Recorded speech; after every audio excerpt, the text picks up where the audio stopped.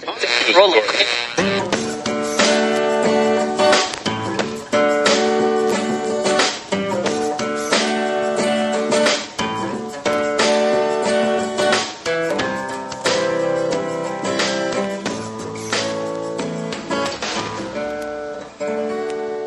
as moderator for tonight's broadcast.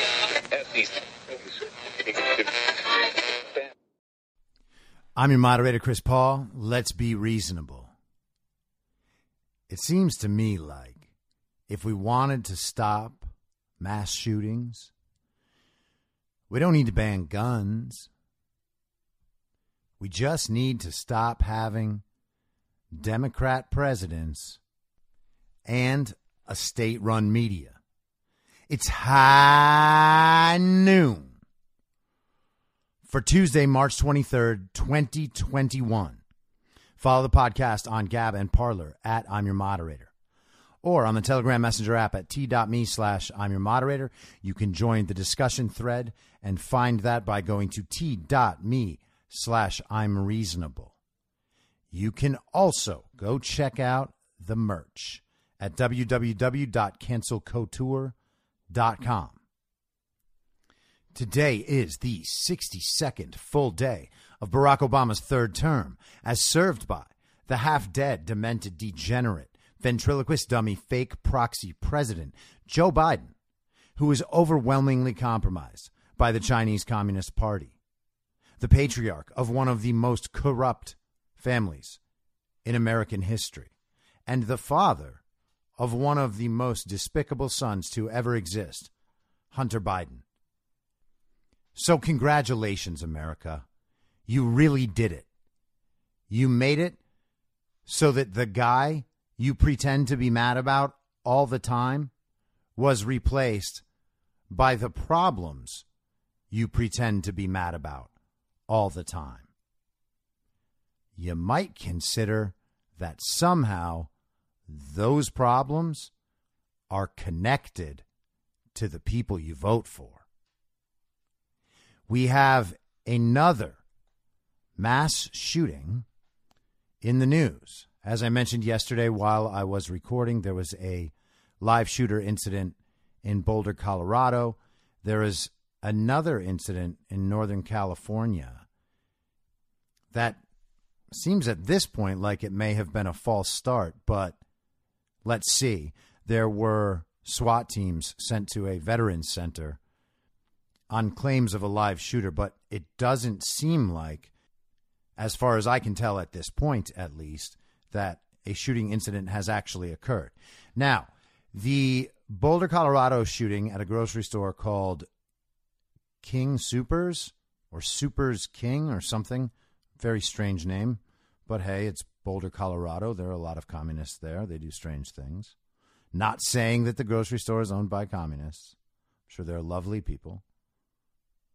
But the shooting was carried out by a guy named Ahmad Alissa, which means we have yet another case of a non-white person culturally appropriating white supremacy.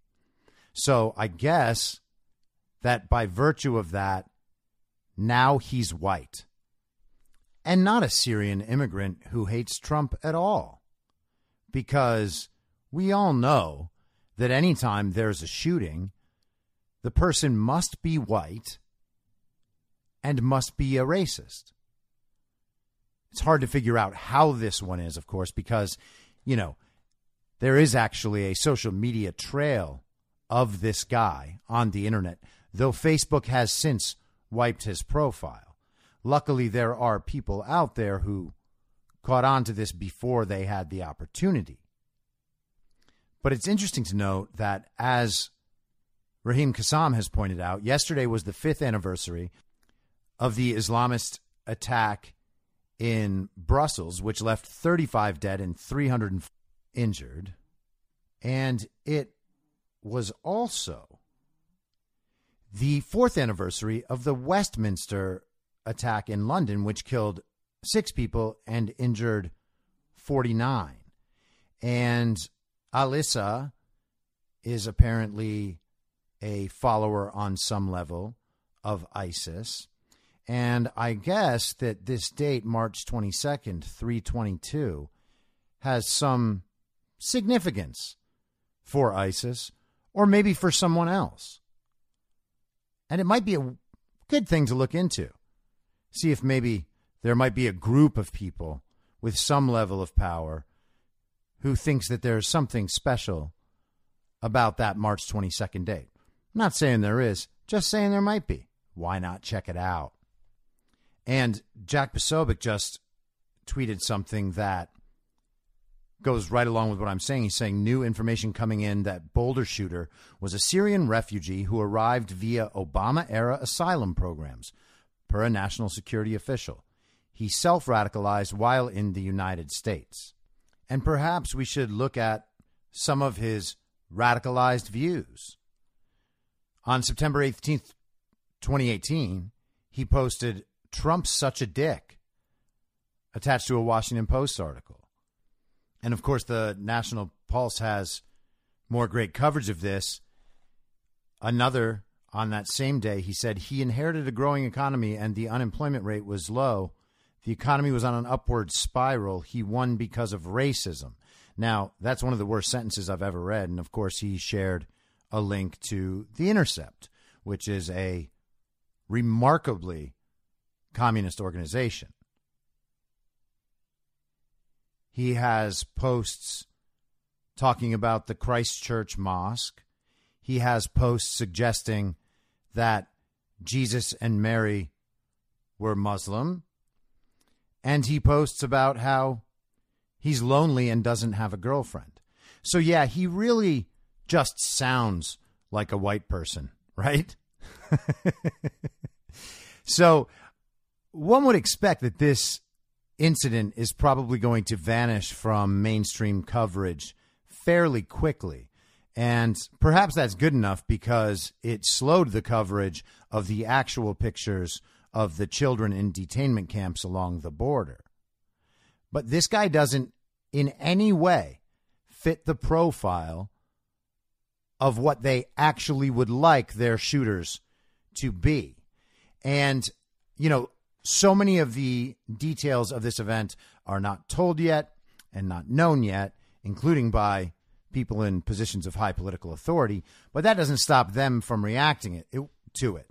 It will stop me from reacting to it because I don't know enough to really form a solid opinion on it, except for the fact that it seems really strange. Now, I did watch some of the videos that people recorded of the incident yesterday. One of the videos in particular was really odd. A guy was walking around screaming, but like not in a real seeming way. It was like he was trying to imbue his statements with emotion and seriousness, telling people to call 911. I guess whoever might be watching on his live feed needs to call 911. It's odd that someone with a phone in their hand wouldn't be calling 911 and instead was filming bodies on the ground in and around the grocery store. He actually walked past other people who were just casually standing in the grocery store doorway typing on their phones. That's not what I would expect in an active shooter situation. I mean, if the guy's in there shooting and you're at the doorway, it seems like you should be running, not texting your friends. You know, if you are scared of what's happening inside. Now, if you're not scared of what's happening inside, then either you're an insane person or the thing that you're saying is happening inside is not, in fact, happening inside, or you're somehow related to the thing that's happening inside and therefore relaxed. If there's another option, I'd be happy to hear it. But it seems to me like these are the only or main things that might explain someone being totally relaxed while at the door of a grocery store where an active shooter is mowing people down inside. It's very odd. It's also very odd that these people stayed in this location and had access to the footage they had, but don't actually seem to be scared and that they're filming dead bodies on the ground. That's what they're filming. I haven't seen anything yet that has the shooter shooting. And I guess if you can capture that footage without getting shot, you've really got some important footage. But filming people who are already on the ground doesn't seem particularly relevant. I mean, we can see those pictures later without some Joe Schmo getting us the cell phone footage, right? The whole thing is very odd. But let's go through some of the reactions here. And the first one relates directly to what I was saying before. This is a writer named Amy Siskind, who I think must be part of the LGBTQIA plus other letters community, because she has the rainbow flag on her profile and is always saying stuff like that. I guess when you're that much a part of that community, then you are no longer white. So she wrote, the shooter was taken into custody. This is last night, by the way. The shooter was taken into custody. In other words, it was almost certainly a white man again. If he were black or brown, he would be dead. Now, this is just another one of those liberal talking points that seems like it can just be recycled in any situation, no matter what. The idea that white suspects are always safely detained and sometimes even fed and treated well, whereas black and brown suspects of these shootings are always killed. I'm really confused about where this notion comes from. You know, the mass shootings that they always highlight are ones that are performed by white people, generally. They're not there in Chicago talking about the mass shooting incidents there that happen almost every weekend. Are they? I don't hear much coverage of those. We do know they happen all the time. The statistics show they happen, but they don't get much coverage because those aren't the proper narrative.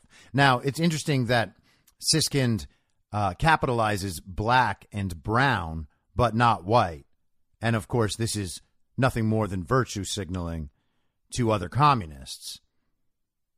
But a more interesting alternate viewpoint of this situation was that she wouldn't even be talking about it if the shooter were black or brown, right? If it was a cop, for sure, it would be national news for months. And if there was any indication whatsoever that this was racially motivated, it would be talked about for months. But this was a Trump-hating Muslim immigrant who's 21 and supports the communist agenda. So that doesn't sound quite right to them, does it?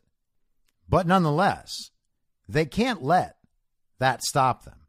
So Kamala Harris was asked as she was swearing someone in because, you know, she's vice president and I guess that's what she does. Joe was probably a little tired or giving his 6-minute long statement about how he banned assault weapons years ago and that if everyone would just listen to him again, all these problems would be solved. But Kamala was asked about it and she said, it's tragic. It's absolutely tragic. It's tragic. 10 people, you know, just going about their lives. And 7 of them were children. And that part just isn't true at all. The youngest person who has been listed as a victim of Alyssa is Denny Strong, a 20-year-old. Then there's Nevin Stanisic, who's a 23-year-old, and Ricky Olds, who's a 25-year-old. Everyone else in this list is 49 and up. So 7 children? 7 children. Kamala Harris, the fake vice president, by the way, the first Asian American woman to ever serve as fake vice president, said that there were 7 children killed yesterday. There are 0 children. 0.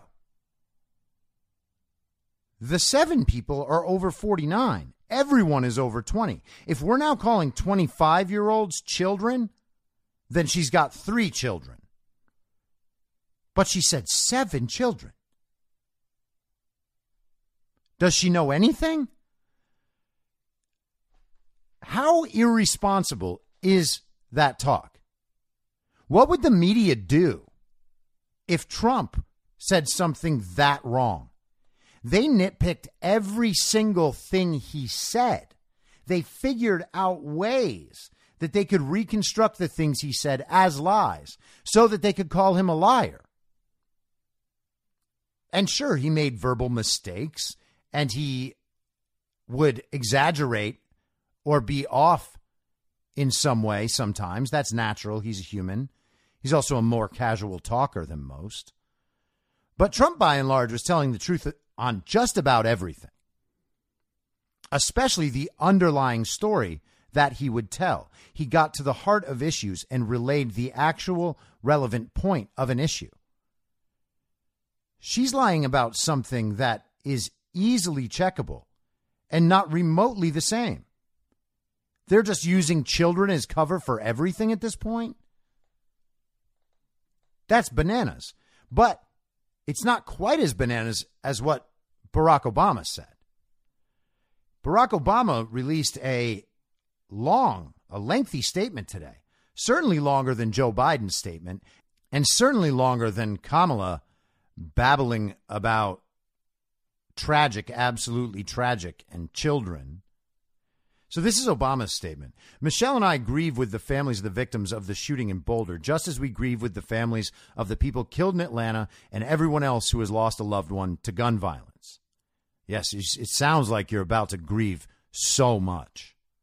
We are also grateful for the courage of Officer Eric Talley, who ran into danger to protect others, and we hope his memory and the memory of all those we've lost will not be in vain.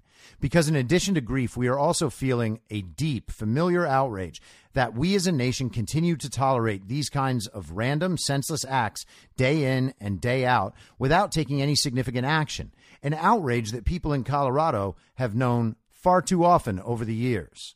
Now that, of course, is a reference to Columbine and then Aurora. In so many ways, our lives may soon start to return to normal after a long, difficult year filled with so much loss. But in a normal life, we should be able to buy groceries without fear. We should be able to go to a school or go out with our friends or worship together without mentally planning our escape if someone shows up with a gun. We should be able to live our lives without wondering if the next trip outside our home could be our last. Really? Well, apply that logic to COVID, Barack. We should, but in America, we can't. No, you're right. America is the most dangerous place on earth. We cannot even step outside our homes without wondering if we might die from someone getting within 6 feet of us, or someone not wearing a mask, or someone not following the science. It is long past time for those with the power to fight this epidemic of gun violence to do so. Great sentence. It will take time to root out the disaffection, racism, and misogyny that fuels so many of these senseless acts of violence. Really? We can make it harder for those with hate in their hearts to buy weapons of war. We can overcome opposition by cowardly politicians and the pressure of a gun lobby that opposes any limit on the ability of anyone to assemble an arsenal. We can and we must. Is that the problem here? Were the guns the problem here? Was racism the problem here? Misogyny was the problem here? Disaffection, okay, I suppose that's a problem. But why so disaffected? He was, after all, a Syrian refugee who sought asylum in America and apparently was given it under the policies of Barack Obama.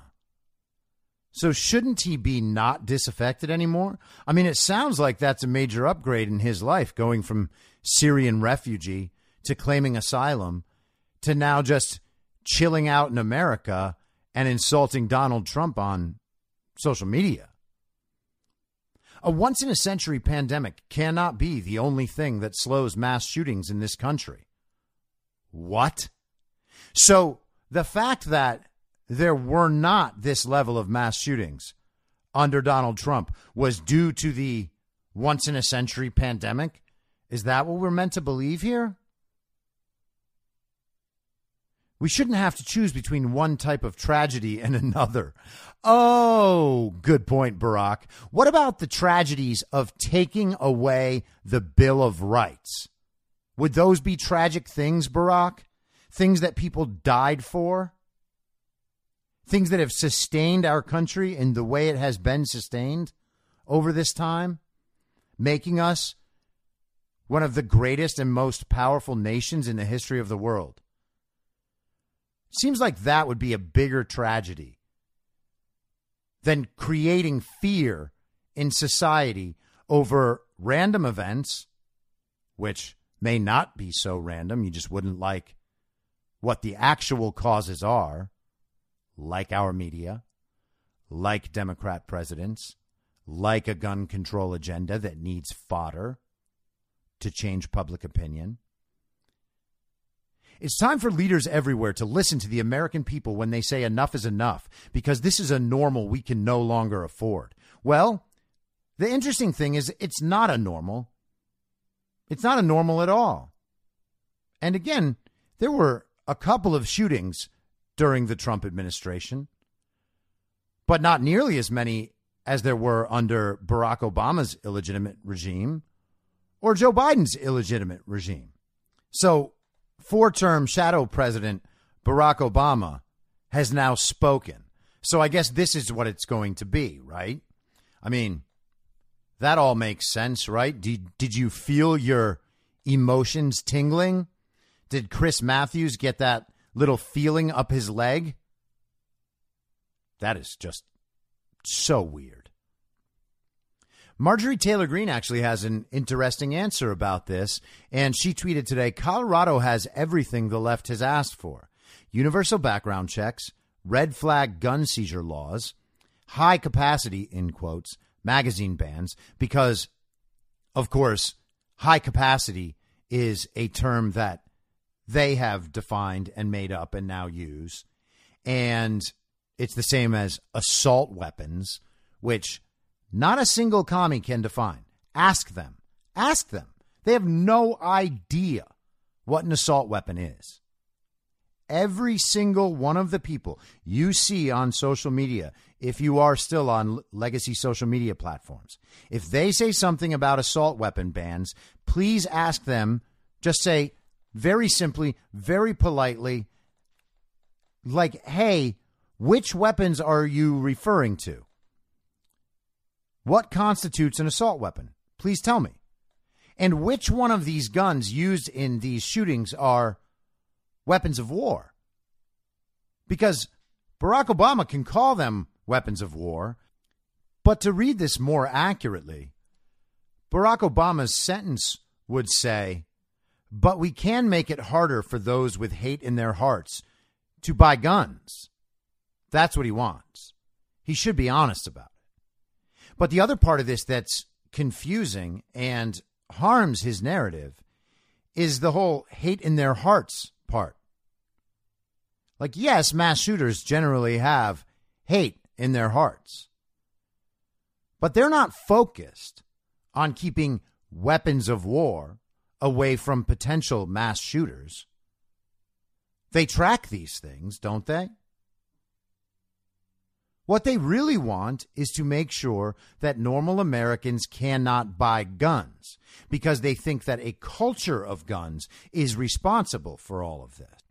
And they're happy to talk about that culture of guns so long as it doesn't include the actual culture. You know, the creators of culture, the media, entertainment, and big tech. That's where our culture comes from. Who is radicalizing these people? It sounds to me like this shooter was radicalized by the mainstream media and by big tech and by people like Barack Obama, who lie to him about who Donald Trump is. Where does his disaffection come from? I would love to hear someone ask Barack Obama that. No one ever will, because no one ever asks Barack Obama questions. Except, hey, are you ready to be Barack Obama about the gun issue right now? Are you ready to be Barack Obama about the border issue right now? Oh, wait, can't ask him that. He might actually have to take responsibility for the border issue at that point. But what would taking responsibility even mean? You have to understand that they want these crises. They're not an accident. They didn't just start this policy based on the goodness of their hearts and then find out it's not effective policy. They did it because they want more illegal immigrants in the United States. And that's true for multiple reasons. One, they don't believe in borders because they want a global world. There's nothing secret about that. On the right, the Kochs of the world want cheap labor. On the left, the communists want cheap votes. And they also want to have a permanent underclass they can enslave so that the actual middle class of American citizens is no longer able to stay in the middle class. And this is what happens when you take 30-person classrooms and put 60 people in them. And then you take American children and force them to be educated in a bilingual way when none of them are prepared to do that. And when life in America doesn't require them to be bilingual. And I certainly don't mean that as a criticism of loving other cultures or being exposed to other cultures or learning other languages. All of those things are wonderful. It just isn't sustainable for building the society we're trying to build if 30-person classrooms have 60 people in them. That means that all the people who are American citizens and are taxpayers paying for their children to go to public schools are the ones being harmed by this. And, of course, the teachers' unions benefit and everything else. And the same motivations exist when it comes to the desire to ban firearms. They do not want the American people armed. It's not to protect other American citizens. It's not to stop mass shootings. It's so that the citizenry cannot protect itself, so that individuals cannot protect themselves, their families, and their homes. It is not just mindless chatter about what's happening in the world right now and what's happening in our own military right now. The push to weaken our military, to drain it of its resources, and to drain it of its ethical validity by convincing our own soldiers that America is a terrible, hateful place. That's not for our protection. It's not to find equity for the LGBTQIA++ whatever community. It's got nothing to do with that. It's that they no longer want America to be the military force in the world. They want to leave that to China and to the UN because that allows them to enact the global order they are trying to enact. You can say that sounds like a conspiracy theory, but it's true. So it's really just a conspiracy fact. And if you want to know how it's a fact, you can just listen to people in the World Economic Forum talk about these sorts of things. China offered military help. They offered 250,000 troops to protect the politicians in Washington, D.C., who were using our National Guard for that instead, to protect themselves. China offered troops. China runs training missions in Canada. They have troops in Mexico. UN peacekeeping missions are something everyone should look into. They're not pretty. We always think, oh, it's a UN peacekeeping mission. That's so nice that there are people there to keep peace in countries that I guess just can't protect themselves from themselves. That's what we're always told to believe about other countries. Do you think that they have no interest in pulling that model in America? They're trying to paint the picture that America cannot adequately protect itself from internal threats based on political divisions. That just happens to not be true at all. If it were true, why would you be defunding the police? The goal is not to create a safe America run and protected by Americans. The goal is to create a disarmed America with open borders that is run and governed by the world. America is being colonized. That is what they want. And the idea that people don't recognize this is insane to me. You have to be so detached, so comfortable in your normal life to not see what this is. And let's remember what they're doing in Washington, D.C. right now. They're holding hearings about whether or not D.C. should become a state, which is a ridiculous notion. And they're saying that it should become a state because of the number of people there, apparently, and because without statehood, then they're not properly represented in Congress. The truth is that it's just about only Washington, D.C. that's represented in Congress. I mean, sure, you've got some representation from New York and California and Chicago. But by and large, the Congress and the Senate are there to serve the interests of the residents of Washington, D.C. almost entirely. They do the bidding of the lobbyists who pay them. All those people live in Washington, D.C. There is a reason that Washington, D.C. goes every year like 95% Democrat. There's also a reason why it has one of the highest income rates in the entire country. It's because they wield the power of the federal government and the federal treasury.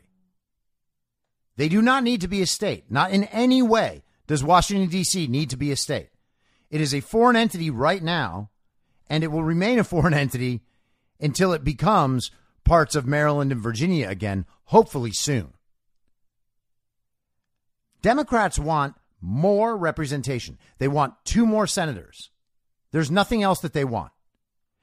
You should watch, if you have 10 minutes, go on YouTube and search for Jody Hice D.C. statehood or Jody Hice Muriel Bowser.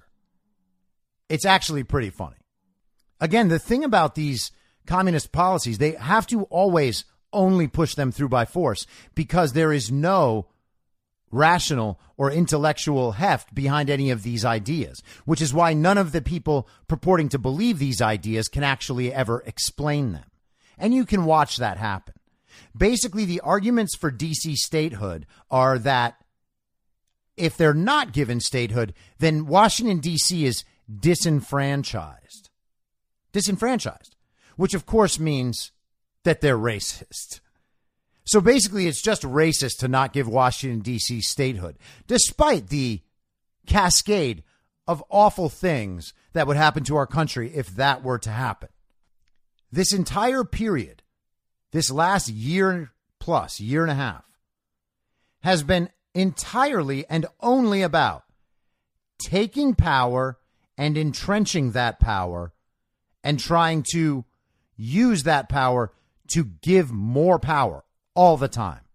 If there is any interest in the old guard of actually doing anything to help America, I'm not aware of where it is. It's non-existent in the Democrat Party. And there's no old guard Republican who's helping the country.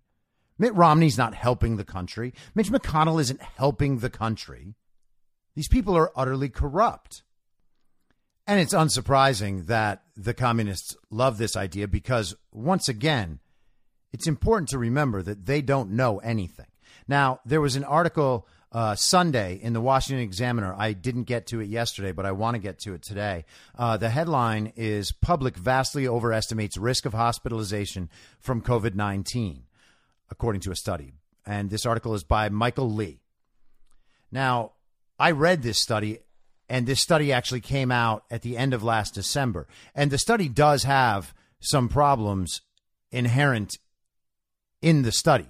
And that's caused because, of course, it's Brookings, and they take as premises a lot of things that actually aren't proven fact. Like, for instance, one of the questions, and we'll get to it, was about whether or not asymptomatic spread exists.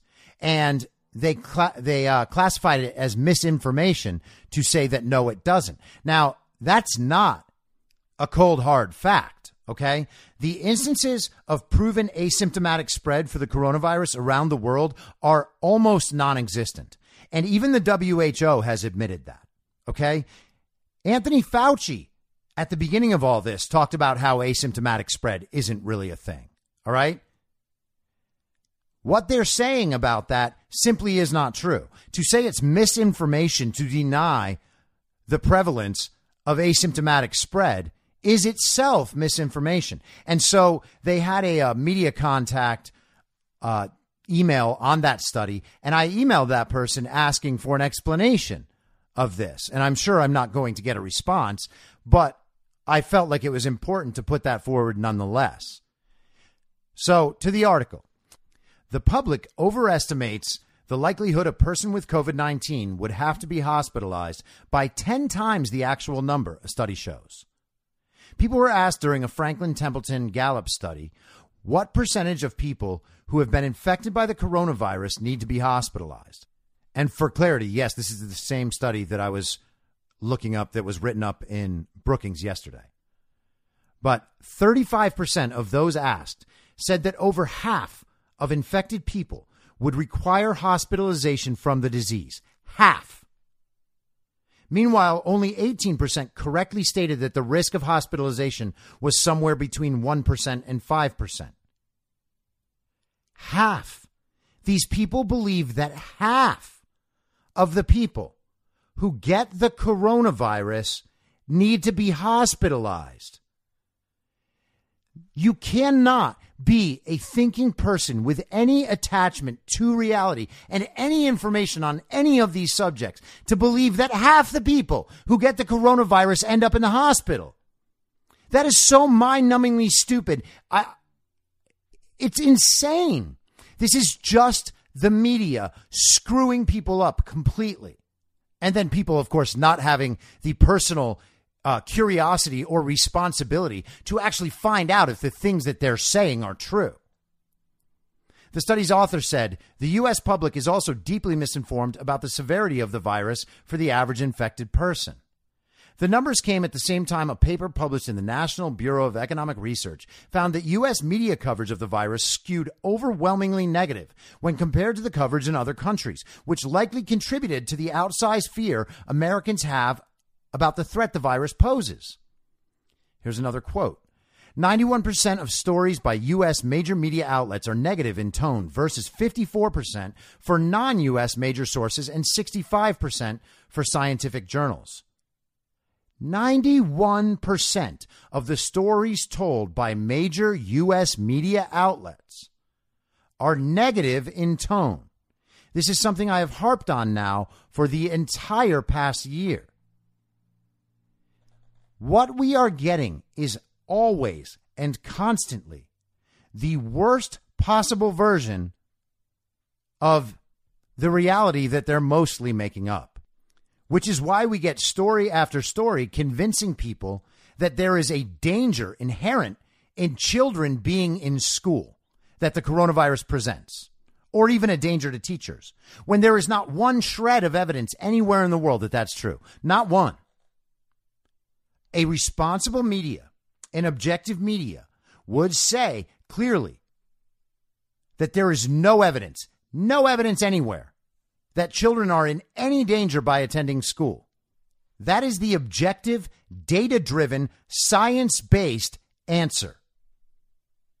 Talking about separating children in school, talking about surrounding them in little plastic bubbles, talking about making them wear masks, all of that is a lie. It's all a contrivance. And they hold on to that and they amplify that. That's how we get to this 91% figure. Democrats were much more likely to overestimate the harms of COVID-19, according to the Franklin Templeton Gallup study, with 41% believing over half of coronavirus patients would require hospitalizations, compared to 28% of Republicans. And I would bet that 90% of that 28% are Romneys. Okay? Because the problem that we have now is dividing things into Democrat and Republican. It can shed some light on a situation, but not enough. The real problem here is that people who listen only to the media will be wrong about all of this stuff. It doesn't matter if they identify as Republicans. Bill Kristol is still identified as a Republican. So is like Ana Navarro on CNN. These people are clownish communist tools that contribute nothing.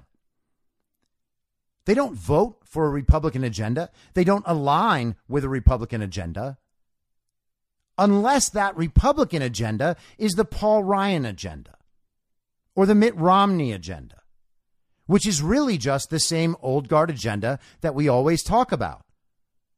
So it's almost irrelevant to call these people Republicans at this point. 41% of Democrats 41% of Democrats think that half of the people that get COVID have to go to the hospital. This is not the smart party, okay? We need to let that idea go forever. These people are morons. 41%. It is shameful that these people go out and vote and convince other people to vote and then go steal people's votes. That's who we're dealing with. The sort of brain power that allows 41% of those people to think that half of the people go to the hospital for a disease that literally kills 0.13 to maybe 0.26% of the people who get it. But of course, they don't know that figure either, do they? In fact, I read this post over the weekend by a moronic communist who made the point that despite all of California's closures, their death rate of, I think it was like 0.146, was statistically no different than Florida's death rate of 0.155. Both of those death rates are right in line with a flu season. Okay? And so once people started getting mad at him for making that comparison, he tried to pull that back and say, well, they both obviously did such a horrible job. And yes, of course, Ron DeSantis' policies are deplorable. But sorry, commie, you already made the point. There was no difference. Okay? Your mitigation strategies did absolutely nothing. And that is going to be a hard thing for people to admit. The lockdowns were for nothing. The masks were for nothing. The vaccine is for nothing. Okay? Because if no one is dying, if there is no difference in the death rate between a place that has virtually no restrictions and a place that has virtually all restrictions, neither of them having a vaccine, then the vaccine can't really do anything, can it? I guess it could bring them both down slight degrees, just tinier and tinier. The death rate's already tiny. And it's so tiny that it becomes indisputably true that the human body, the human immune system, is more effective against the virus than the vaccine, with a 90 to 95% efficacy rate. And oh yeah, it doesn't prevent you from getting the disease, and you still have to wear a mask and you still have to socially distance, but now at 3 feet and not 6 feet, even though everybody's going to keep doing 6 feet because they're communists and can't think. But sure, we need the vaccine. God, we really need that vaccine. Republicans were also more likely to identify the correct risk of hospitalization from the virus, with 26% answering between 1% and 5% of patients would require hospitalizations, compared to only 10% of Democrats who believed the same. 10% of them. 10% of them. By the way, this isn't even something that you have to read statistics about. This is something so simple that it's intuitive. You see the number of cases. You see the number of deaths. You really think that half the fucking people who get the virus are in hospitals? Every hospital in the country would have been overwhelmed for the entire last year. Instead, no hospital was ever overwhelmed. And that also is true, though they don't know it because they don't read. Literally, 90% of Democrats were wrong about something that simply intuitively true. 90%. And they still scream about following the science and following the data. These fucking communists, all they do is whatever they're told. These errors in factual knowledge appear to have important real-world implications, the study's authors noted. Those who overestimate risks to young people or hold an exaggerated sense of risk upon infection are more likely to favor closing schools, restaurants, and other businesses. Yup. To bring the public's perception of the virus risks in line with reality, the authors stress the need for a more well-informed public. What? Oh, the solution to being misinformed is to be better informed? There we go. Thanks, Brookings. That's genius. Perhaps you should consider that it's the communist media outlets and the communist think tanks, like Brookings, despite the claims that they are somehow centrist. They're not. They never have been. They certainly aren't now. But the conclusion of the article is this.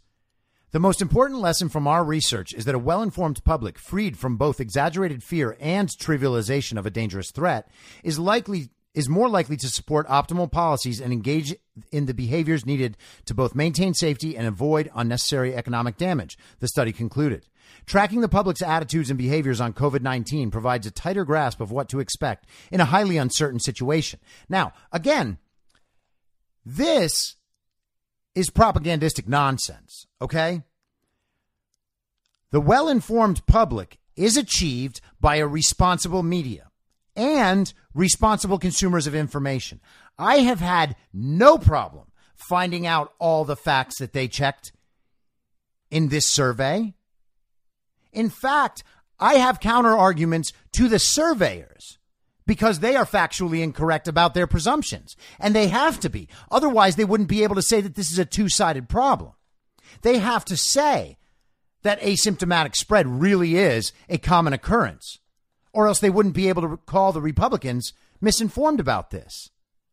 So exaggerated fear is dangerous on one side, but trivialization is also dangerous, they're saying. Well, tell me what policies have been enacted based on a trivialization of the disease. Zero. There's not any anywhere. Every single policy that has been enacted is a direct result of an exaggerated fear. No single COVID mitigation strategy in the entire country. I challenge anyone to find me one. Not a single mitigation strategy whatsoever anywhere has been a result of the trivialization of the disease.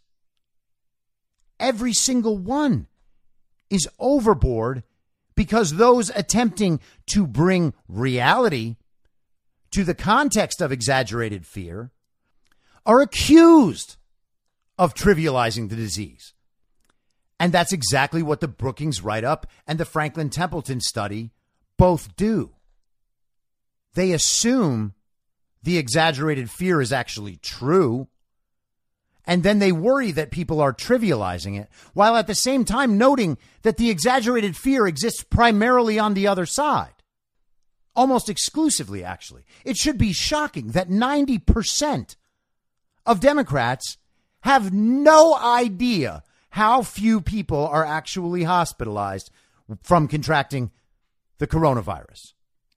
Now, I also meant to get to this yesterday and didn't get a chance, so here we go. This is an article in Just the News by Daniel Payne. The headline is New Emails Heighten Mystery Around Presidential Vote Count in Georgia's Largest County.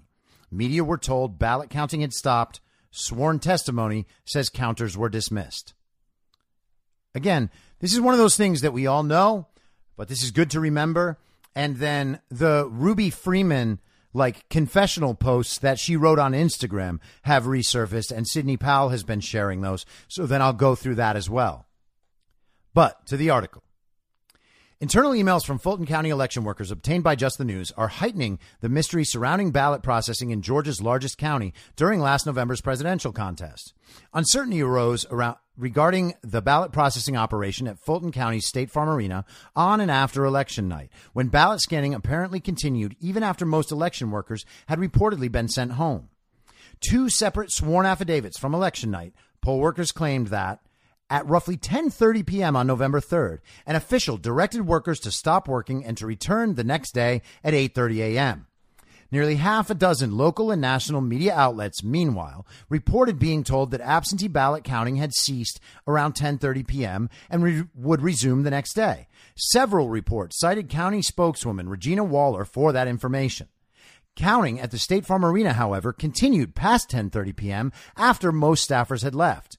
In December, Waller told Just the News that, contrary to the numerous media reports, she had stated to all media that although several workers were being released to go home, a small team remained behind to assist with scanning ballots. It's unclear why no media outlets appear to have mentioned that fact. In the emails obtained this weekend by Just the News through an open records request, Waller appears to indicate that the ballot counting team had dispersed around 10:30 p.m. In the email, timestamped 10:22 on November 3rd, and addressed to several county officials as well as State Farm Arena spokesman Garen Narayan, Waller wrote, quote, "The workers in the absentee ballot processing area will get started again at 8 a.m. tomorrow," end quote. Waller goes on to request arrangements for news crews, hoping to get live shots of the counting the following day. Reach for comment via email. Waller said the email, quote, "was in response to a question received asking when all workers would return," end quote. She did not respond to a request to see the original email to which she was responding. Almost sounds like she might be lying. Another email obtained by Just the News, meanwhile, also points to more uncertainty regarding the timetable of ballot counting on election night. In a message sent at 11:15 p.m. that night, Fulton County Interagency Affairs Manager Fran Phillips Calhoun wrote to Waller and several other county staffers, FYI, the Secretary of State's office just sort of threw the team under the bus, stating that, quote, "we had a great day, but we decided to throw in the towel for the night, even though the public is waiting on results." Phillips Calhoun did not specify what message from the Secretary of State's office she was referring to. The county worker did not respond to requests for comment. In addition to the unclear messaging coming from Fulton County officials on election night, the process that played out at State Farm Arena was further complicated by two sworn affidavits from ballot watchers whose testimonies, given under penalty of perjury, appear to confirm at least some controversial aspects of the news reports from that night. One, from Georgia Republican Party field organizer Michelle Branton, claimed that around 10:30 p.m., quote, "a woman in the ballot processing room yelled to everyone to stop working and to return the next day at 8:30 a.m. Nearly all of the staff's workers departed the arena after that directive," Branton stated, leaving only a small number of workers behind, one of whom was Regina Waller. Another Georgia Republican Party ballot watcher, Mitchell Harrison, said in his own sworn testimony that he worked alongside Branton that night and also witnessed the woman dismiss workers, quote, "sometime after 10 o'clock, end quote, after which, quote, all but 4 election employees left the arena. Both Branton and Harrison said they had been directed by a GOP supervisor to obtain the number of ballots scanned and the number remaining to be scanned.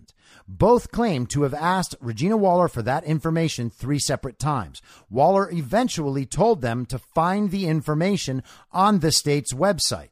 Now, why would she have to have them do that?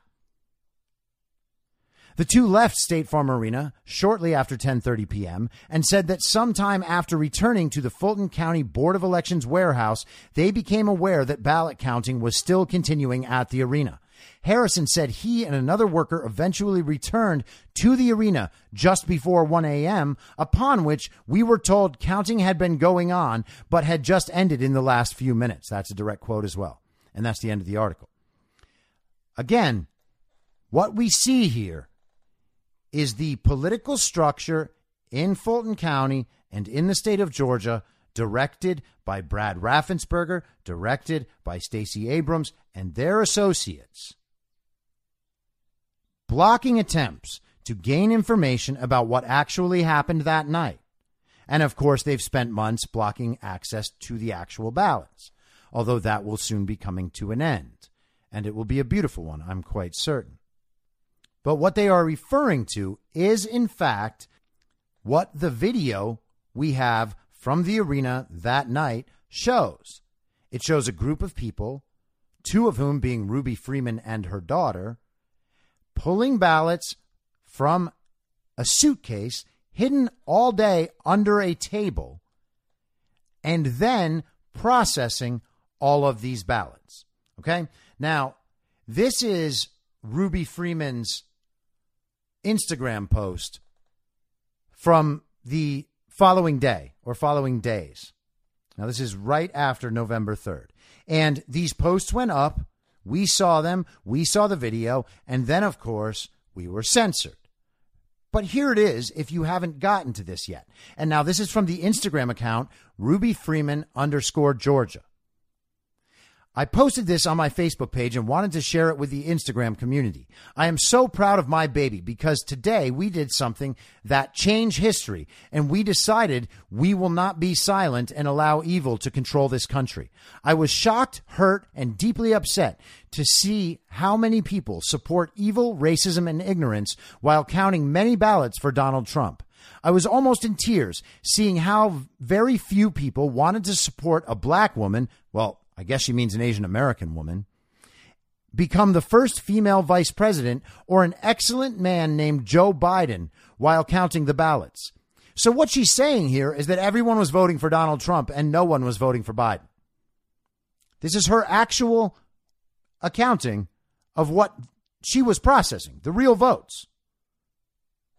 Thank God my baby had a plan, and today we put that plan in action. After those Trump-supporting and Fox News, though they won and left the building. I guess that must be thought they won and left the building. My baby knew how racist Georgia was, and we knew how the vote was going to go. So we resorted to Plan B, and now you see the results of my brilliant baby. Joe Biden is now the winner, and I'm looking at all of Georgia with a side eye because I know for a fact that Georgia voted for Trump by the largest numbers. And if we didn't do what we did, he would have won Georgia. I've seen and I noticed many black names who voted for Donald Trump, and that really bothers me because you're all the reason he won. Got it? She saw black people she knew voting for Donald Trump. She's saying in no uncertain terms that not only did Georgia vote for Trump, but black Georgia voted for Trump. My baby told me it's going to be our own community who going to make Donald Trump win. And she was right because Donald Trump won, and it's very sad. I was nervous about Plan B, but I'm glad we did it because it saved the country, and I will pray for forgiveness. If people find out what me and my baby did, we could be in a lot of trouble and possibly jail. So I'd like to ask everyone to delete all the pictures, videos, and live streams of me and the special ballots. And think about how shockingly stupid this is, right? She doesn't want anyone to find out, so she announces exactly what she did and asks people to delete any records they have of what she did. Because, of course, she was posting what she did in the entire lead up to the election. I've watched the videos myself. She goes around the empty rooms, showing where the ballots are, showing the access she has to them. This isn't made up. Special ballots. Isn't that interesting? The ones used are the special Joe Biden ballots that my baby created for us to win. They scanned excellent and increased Joe Biden numbers and helped him beat Donald Trump. I spoke to Dominion people and they said Plan B worked all across the country. Special thanks to Stacey Abrams, Keisha Lance Bottoms, and Raphael Warnock. Don't worry, Raphael, you gonna beat that white bitch because we did it for you and Joe Biden better give us a pardon for it. Really? Isn't that incredible? She is saying straight up that she knows she committed a crime. She knows she committed a moral sin. She thinks it's justified because it helped get Donald Trump out of office. And she believes that even if she is caught, Joe Biden will give her a pardon because she did it for the party. She made a sacrifice for the Communist Party. And so Joe Biden should help her out. Ruby Freeman has been hard to track down, let's say, from back then. Sidney Powell is putting this out. Sidney Powell is working on election fraud. Are we to really believe that Sidney Powell doesn't know whether or not this Ruby Freeman thing happened? We have her confession. We have her videos. We have the video of the night in the arena that she did it. There were reports last year that she actually was arrested and in custody. But I don't think anybody's heard anything about that since. Although I feel like we're going to hear about it again soon.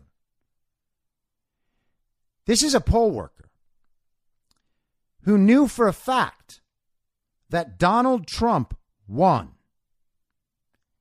And so she processed thousands upon thousands of fake illegal votes. And even the part where she was just processing them, the processing part was also illegal because they didn't have anybody in there watching it. And she knew that as well, which is why they kicked people out. Isn't it odd? Isn't it odd that the counting stopped in all the important states at the same time for the same reason? And that every place that happened yielded the same result by the same method. Isn't that really impressive? Gosh, how does something like that happen? Oh, I don't know, but one thing I do know is that there is no widespread evidence of election fraud to anywhere that would overturn the results of the election. People who say that, remember, the people who say that are absolutely the same fucking people who think half of the people who get coronavirus go to the hospital. These are the dumbest people on earth. I'll be back tomorrow at the same reasonable time on the same reasonable podcast network. I don't have a network. Masks and lockdowns don't work, and only really dumb communists believe they do. And Joe Biden will never be president, and only real dumb communists believe he is. Goodbye. Whether you're a total newbie to podcasting or even if you've had a show before like me, you know how intimidating it can be to start your show. The tech side especially can be daunting. That's why I'm so grateful Anchor exists. If you haven't heard about Anchor, it's the easiest way to make a podcast. They knock down all the barriers to entry. Let me explain. First off, it's free. I don't know how or why, but I'm happy about it. The platform's great. There are creation tools that allow you to record and edit your podcast right from your phone or computer. Anchor will distribute your podcast for you so it can be heard on Spotify, Apple Podcasts, and many more. I can't even begin to describe how much easier it was to get my show on all the major platforms this time than it was a few years ago. You can make money from your podcast with no minimum listenership. That's right. You build your show, you make money. It's everything you need to make a podcast in one place, and the company is committed to the success of its content creators. Go download the free Anchor app or go to anchor.fm to get started. Thanks for listening. Please follow the podcast on Instagram and Parler at I'm Your Moderator. Soon I'll be up on Rumble with a video aspect. In the meantime, if you'd like to support the show, I have a Substack, imyourmoderator.substack.com, where you can donate. Or you can donate at anchor.fm by searching Be Reasonable with your moderator, Chris Paul. I hope to see you soon. Back out on the range.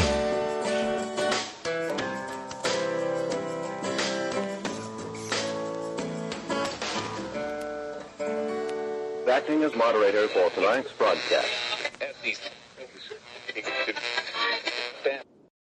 In my mind, that's the end game. Thanks for listening. If you'd like to follow what I'm reading and thinking throughout the day, You can do that by downloading the Telegram Messenger app and going to t.me/I'm your moderator. On social media, you can follow me on Truth Social, Getter, and Gab at I'm your moderator. I also have channels on Rumble and BitChute. If you'd like to follow the writing, you can find me at imyourmoderator.substack.com. The merch site is cancelcouture.com, or go direct shop.spreadshirt.com/cancel-couture. If you'd like to support the podcast financially, the best place to do that is Ko-Fi. Go to ko-fi.com/I'm your moderator. And all of these details will appear in the show notes with each episode. I'll see you soon down on the range.